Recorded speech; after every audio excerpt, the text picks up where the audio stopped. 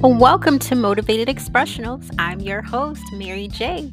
And gratitude is my new attitude. As a matter of fact, it's my all-time attitude. Also discussing timeless topics on love, light, and guidance for generations to come. I hope that you embrace this podcast as purposeful and enlightening along your life's journey. To learn more, visit motivatedexpress.com, and that's motivatedexpress.com. Let's get into it.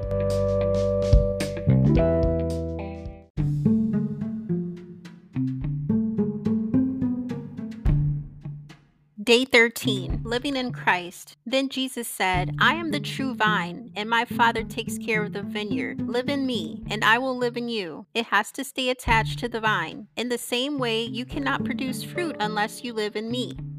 I am the vine. You are the branches. In me, while I live in them, will produce a lot of fruit. You can't produce anything without me. John 15, 4-5. Jesus is the vine that all our lives should be attached to. We should be as close to him as branches are on trees. Closeness with Christ will produce fruits of the Spirit and other tangible and intangible results. Living for Christ is not enough. We must live in Christ if we want to see spiritual results. Living in Christ means that we are not easily separated from him. He is attached to us, and we to him. Being attached to Christ means that we are part of the body of Christ. Being part of the body of Christ means that we are part of a body of believers whom we support, trust, and fellowship with. Are you growing in a church and helping it to grow? This is explained simply below. Christ is in you. You are in the body of Christ. The body of Christ grows. You grow in Christ.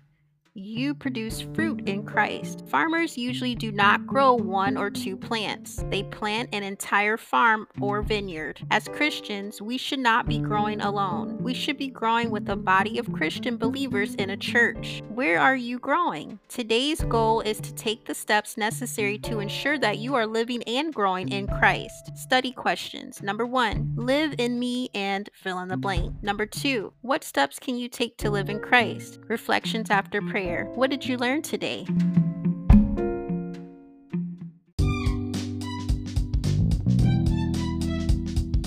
Thank you for tuning in to another episode of Motivated Expressionals. I hope you are able to embrace this segment with intention to enlighten thyself, improve daily habits, and increase your growth for self-development. Please be sure to check out our website at motivatedexpress.com. Until next time, peace, love, and blessings.